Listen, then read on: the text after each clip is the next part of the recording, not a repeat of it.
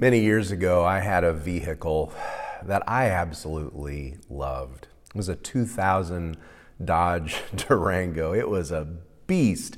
I still see them on the road, and every time I see one, especially if it's blue like mine, I get a little emotional. I catch myself thinking I miss my Durango so much. That Durango took me to some wonderful places, and it was able to carry me all over and get just about anywhere. Four-wheel drive, I was able to go through all kinds of things, but as it got older, it became less and less reliable, and it seemed like it was spending more time in the mechanic than it was actually on the road. I remember one Saturday I drove over to Pana, Illinois. There's a Rails to Trails place over there where they've converted a railroad track to a hiking and biking trail, and I wanted to go walk it. It's a beautiful, beautiful area. I pulled into Pana. I had just made the turn to go towards that Rails to Trails, and suddenly something felt wrong in the steering. The steering wheel jerked, and it required both hands to hold on just to keep it straight on the road. I knew immediately what had happened. My power steering had gone out. Now, it was still drivable, and I considered just sticking around town, but it was drivable with a lot of difficulty, and I realized getting into a parking spot, a parking lot, getting around other cars, that could be a little dicey, and I really didn't want to chance that. So thankfully, the road from Pana back home to Kansas is mostly straight. I pointed the Durango east and I drove home, and sometime after that, I'm afraid that vehicle met its demise.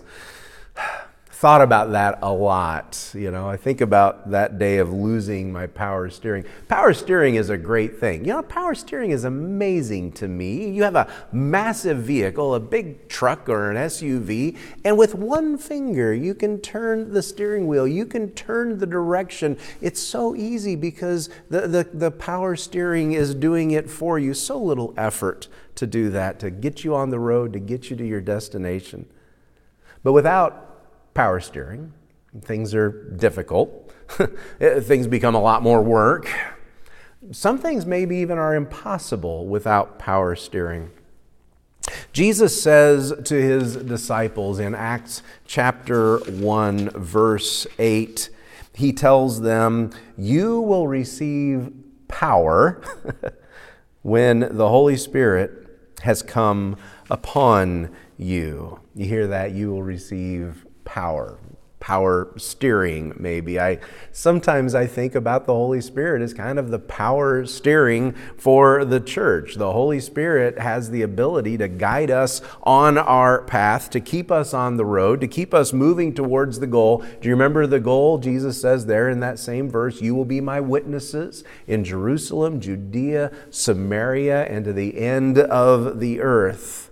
And the reality is, Jesus told them to wait for the power from the Holy Spirit because we need the Holy Spirit's power. We cannot move forward without the Holy Spirit. We cannot fulfill Jesus' command. We're moving on today from Acts chapter 1, and we're going to take a look at Acts chapter 2, the whole chapter. We're going to just kind of walk through it and live in it a little bit today as we make our way through the chapter. Acts chapter 2 is an exciting chapter. It is the day of Pentecost. Sometimes we think of it as the birthday of the church. It was the day that the Holy Spirit was given to empower the church. And while that's exciting, and while that's kind of mysterious and maybe even a little confusing sometimes, there is one element that we see in Acts chapter 2 over and over again, an element that works in concert with the Holy Spirit. That element is unity. In fact, it first appears in the very first verse before the Holy Spirit. It says, "When the day of Pentecost arrived, they," that is the disciples, "they were all together in one place." Over and over again, we read in this chapter of what they did together. Over and over again in the book of Acts, we read of what they did together. And the realization hits us that if we desire that kind of power for our church, then we should not miss the call to unity.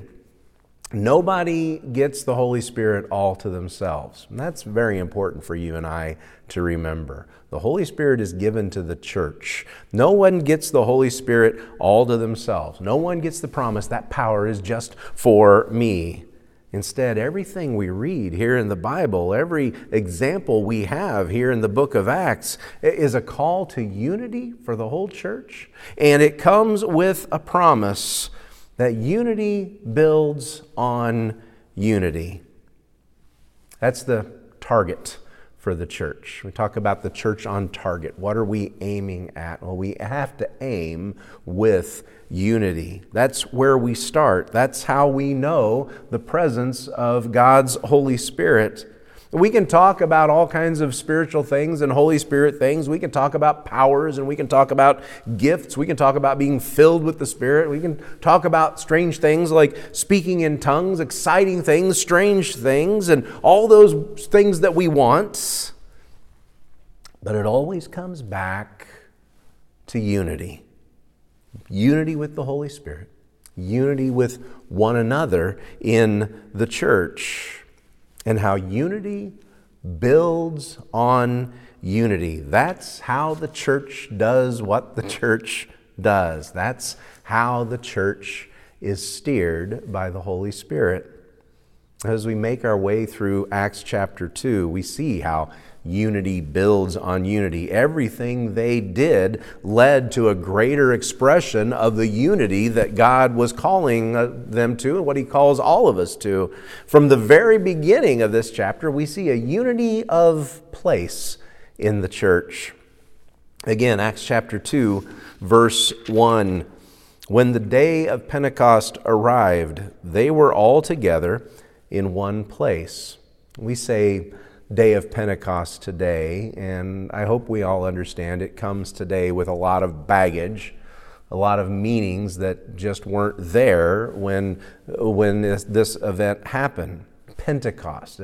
Penta means 50. Pentecost is also known as the Feast of Weeks. It's a Jewish festival. 50 days after Passover comes the Day of Pentecost. It was the celebration of the end of the barley harvest. It was also a pilgrimage celebration. Just like Passover, everyone would come back to Jerusalem, to the temple, and they would offer their gifts and offer their offerings from the barley harvest.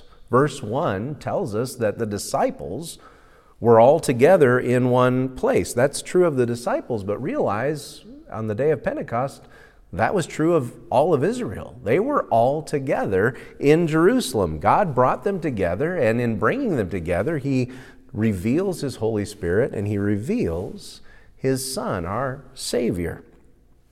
All the way through the book of Acts, we see the church on the move. Jerusalem, all of Judea, Samaria, the end of the earth. But this is the only place in the book of Acts where they're not told, where they're told not to move, where they're told to wait, where they're told to not do anything, just wait. The church waits, as Jesus told them in Acts chapter 1, verse 14. We read, all of these were in one accord. They were devoting themselves to prayer, together with the women and Mary, the mother of Jesus, and His brothers. They're waiting. They are all together waiting, but it's not like they're not doing anything. What are they doing? They are praying together. They are praying. Waiting is not passive. We shouldn't think of waiting as passive. Waiting is not a matter of doing nothing. They are meeting together, they are praying, and they are listening for God. There's a lesson there for all of us as we continue to watch and wait. There are times in our lives and in the lives of our churches that we don't know what's next. We don't always know where God is leading us. What does God want us to do? What does God want me to do? What direction should I go? The worst thing that we can do in times like that is nothing. The worst thing we can do is give in to our paralysis and do nothing. The best thing that we can do in those times is continue to pray, continue to meet together, continue to love each other. Unity of place is not just about the room that they were in. It's that you and I need to be in a place of prayer. That place of prayer took them to the day of Pentecost. And that's when we see and hear a unity of praise. I don't think it's a coincidence that we go from waiting and praying in chapter 1 to moving in the power of the Holy Spirit in chapter 2. If you and I learn to wait and pray, what could be next? Where could God take us next? There's obviously a lot to take in this chapter as we try to cover the whole thing. But the focus in chapter 2 is not on the mysterious, it's not on the strange stuff. The focus is on what the people heard, and what they heard was praise. Let's look at Acts chapter 2, verses 1 through 13. Again, going back to verse 1. When the day of Pentecost arrived, they were all together in one place, and suddenly there came from heaven a sound like a mighty rushing wind, and it filled the entire house where they were sitting. And divided tongues as of fire appeared to them and rested on each of them. And they were all filled with the Holy Spirit and began to speak in other tongues as the Spirit gave them utterance. Now there were dwelling in Jerusalem Jews, devout men from every nation under heaven. And at this sound, the multitude came together, and they were bewildered, because each of them was hearing them speak in his own language. And they were amazed and astonished, saying, "Are not these who are speaking Galileans? How is it that we hear each of us in his own native language? Parthians and Medes and Elamites and residents of Mesopotamia, Judea and Cappadocia, Pontus and Asia, Phrygia, Pamphylia, Egypt, and parts of Libya belonging to Cyrene, and visitors from Rome, both Jews and proselytes, Cretans and Arabians, we hear them telling in our own tongues the mighty works of God." And all were amazed and perplexed, saying to one another, "What does this mean?" But others, mocking, said, "They're filled with new wine." I want you to hear verse 11. The crowd says, "We hear them telling in our own tongues the mighty works of God." That's something the Holy Spirit empowered the church to do, to declare the mighty works of God. But what is amazing is that the mighty works of God are suddenly accessible in every language. Every person heard them in their own language. You know, we're taking up a special Pentecost offering. Pentecost Sunday this year is on May 23rd, and we're taking up a special Pentecost offering this year to help a man who is starting a radio station, a Christian radio station, for people who speak Farsi. I'm not going to be able to understand it, and you may not be able to understand it, but there will be people for whom they are going to hear the praises of God in their own tongue. Here in chapter, that's the blessing that's being fulfilled in verse 11, providing the mighty works of God in their own language.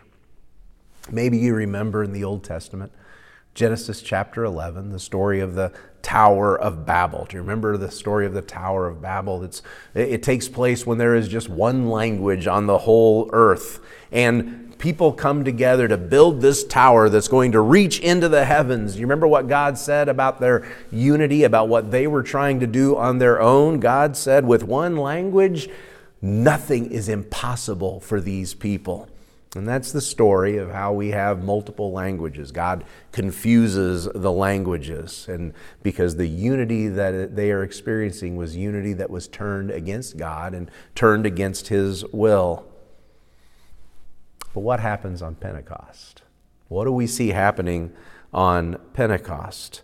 They all hear in their own languages, they all hear the same thing. They hear the mighty works of God. Genesis chapter 11 said, if they continue like this, nothing is impossible for them. In Acts chapter 5, a man named Gamaliel warns the Sanhedrin, warns the Jews that if this church, if this new group, these people who follow Jesus, if this is from God, nothing you can do will stop them. Genesis chapter 11, they were scattered out of fear of what they might do to the world when they all came together. But in Acts chapter 17, verse 6, we hear of the church. They have turned the world upside down. That's the power of praise when it is unified. So there is unity of praise, and that unity of praise is reflected in the message of the church. And we hear it in Peter's sermon there on the day of Pentecost. In Peter's sermon, we hear a unity of message. The crowd is hearing all this praise. They're hearing the praises of God, the mighty works of God in their own languages. There is some confusion as to what's happening. Some in the crowd say they're probably drunk. Peter gets up to speak, and I love how Peter clears it up. In verse 15, Peter says, "These people are not drunk as you suppose, since it's only the third hour of the day." What he's saying is, hey, it's 9 a.m. We haven't gotten around to that yet. Peter opens up the scripture, and he takes them to the prophets, and he shows them how what was happening that day was fulfilling what was spoken of by the Old Testament prophets, the promises the prophets made of one day of visions and signs and wonders. But in the end, all of those things are always grounded in God's promise and grounded in our need to respond to God's promise. Acts chapter 2, verse 21, Peter says, "It shall come to pass that everyone who calls on the name of the Lord shall be saved." Peter preaches about prophecy. He preaches about power. But everything comes down to, what are you going to do with this message? What are you going to do?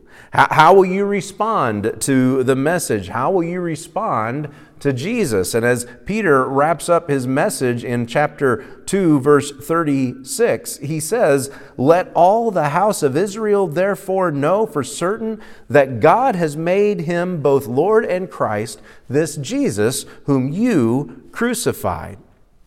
He calls for responsibility from the crowd, responsibility for their own actions, responsibility for their sin. He confronts the reality that all of us have failed. But he doesn't leave it at that. The focus is on who Jesus is and what his sacrifice has accomplished for us, that we need a Savior, and that Savior is Jesus. I hope there's that kind of unity of message with us.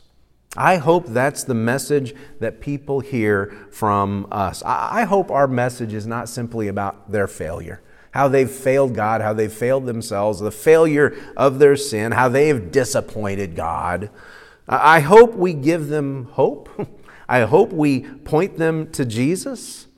You hear Peter in verse 32. It's in verse 32. He says, "This Jesus God raised up, and of that we are all witnesses." Do you remember last week, chapter 1, verse 8? "You will be my witnesses in Jerusalem, all of Judea, Samaria, and to the end of the earth." We don't dare tell people about what we've witnessed, what we've seen from Jesus, without giving them hope. There needs to be that unity in our message. And with that unity of message comes a unity of response. You hear the response of the people in verse 37. After Peter has preached, verse 37, the crowd responds, "Now then, when they heard this, they were cut to the heart and said to Peter and the rest of the apostles, 'Brothers, what shall we do?'" They're cut to the heart. We might say today they are convicted. There's a little bit of anxiety in that statement. Anxiety that says, we can't go on like this. We can't live with ourselves like this. We can't live with what we have done. And so they ask the question, what shall we do? What is the proper response to this message that you have preached? Peter gives the entire crowd, everyone there, one response, a unity of response to the message. What is the appropriate way to respond to the promise of Jesus? He says, repent and be baptized, every one of you, in the name of Jesus Christ for the forgiveness of your sins, and you will receive the gift of the Holy Spirit. Now there's a lot to take in that one verse, Acts 2:38. Whole sermons have been preached on that one verse. I want to focus on something there that we don't usually focus on. We focus on baptism. We focus on repentance. We focus on the promise of the Holy Spirit. I want to focus on something that we don't usually focus on, though. He says, repent and be baptized, every one of you. I want you to hear that. There's not a response to the message that is right for this person, but not right for that person. There's not something that he tells that person back there to do that he doesn't tell that person over there to do. No, he says, every one of you respond this way. Everyone repent and be baptized for the forgiveness of your sins. There is one response. I don't know how many times I have had someone say to me about me, when they baptized you, they should have held you under a little longer.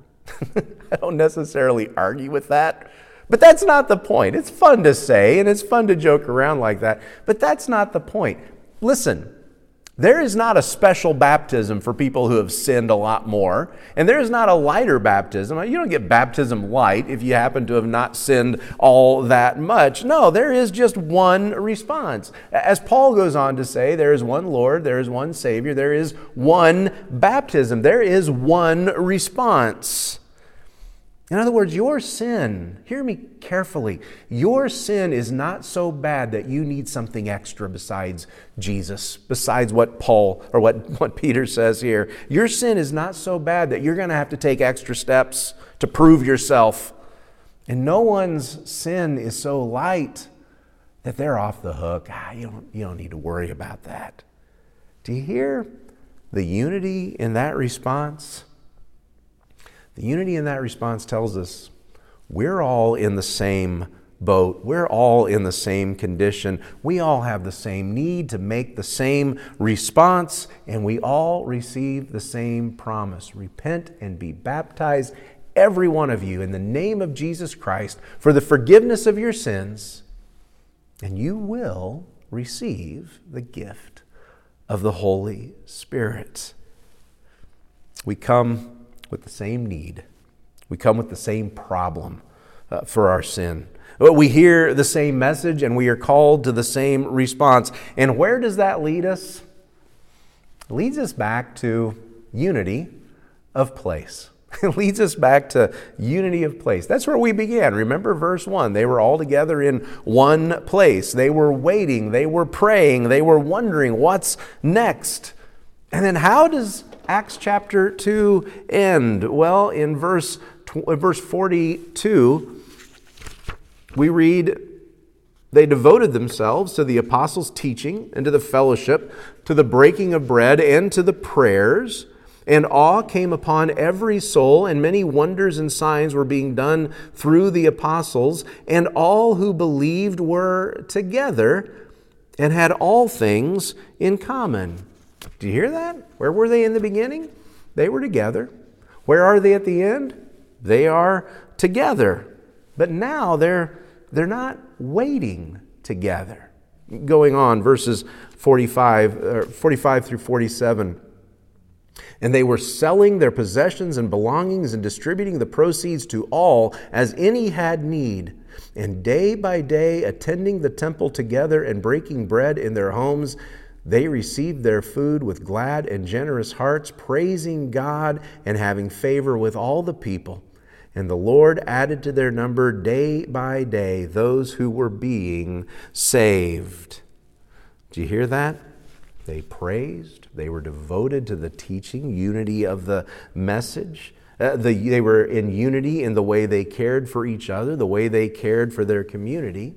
They showed us unity builds on unity. And you see the result of that unity at the end of chapter 2. You see the result. The Lord added to their number day by day those who were being saved. Now, hear that, and don't just hear numbers, don't just hear growth. I want you to hear effectiveness in that statement there at the end. The church got better at doing what the church was supposed to do.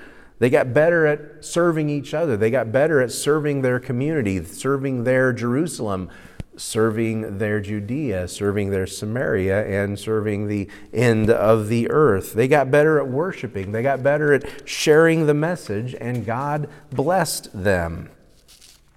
Think about that day I lost my power steering. I think about that day I had the problem with my Durango. And, the problem with my Durango was not mysterious. And the cure for it was not miraculous. I didn't wonder, maybe God has not blessed me with power steering today. That was not my question. I understood something wasn't connected. Something wasn't connected right, and I felt the strain of lacking that connection. When we're connected in unity with each other, when we are connected in unity to the Holy Spirit, we'll know His power. We'll know His presence. We will know His ability to guide us, to steer us, and to lead us in blessing. The end of Acts chapter 2 shows how God blessed the church in Jerusalem, not just to empower them, but to use them to bless their community. He blessed the church, and the church grew. Coming away from that all, I see one constant from this entire chapter, one lesson for us all. If we want God's blessing on our part, it starts with unity. It starts with us coming together as one, working together as one, worshiping together as one, and loving one another. And it doesn't happen without unity. Being committed to a church means being committed to one another, loving one another, forgiving one another, caring for one another. No matter what else we do, let's make sure we start there. Let's make sure we all start there and then see where God will take us and see how God will bless us. Again, we call it communion because it is about communing not just with God, but with one another. It's about laying aside our differences. It's about learning to forgive, and it's about growing closer to one another and realizing that you and I have been recipients of one gift. There's not a special communion for some people and a different communion for people who have sinned more, a different communion for people who haven't sinned much at all. And it's one communion, it's one blessing, and we share that together. Today, let's remind ourselves as we take of the promise that we have, the promise of unity. And let's remind ourselves of where the Holy Spirit can take us when we dwell together, when we live together with that kind of unity. Let's pray. Father, we thank you. Thank you for the presence of your Holy Spirit who steers us, who guides us, who leads us closer and closer to you and leads us to be the church that you've called us to be. Lord, I pray for my friends. I pray that together we might have the kind of unity that becomes a reflection of your presence in our lives, the kind of unity that welcomes the Holy Spirit to dwell among us, to work within us, and to lead us towards your goal for us as a church. Father, bless this time in communion. Bless the bread, bless the cup. Remind us of the sacrifice that's been made for all, one sacrifice for all of us, that we might know your promises together. It's in Jesus' name we pray. Amen. Hey, thank you so much for joining us today. God bless. Have a great week and go in peace.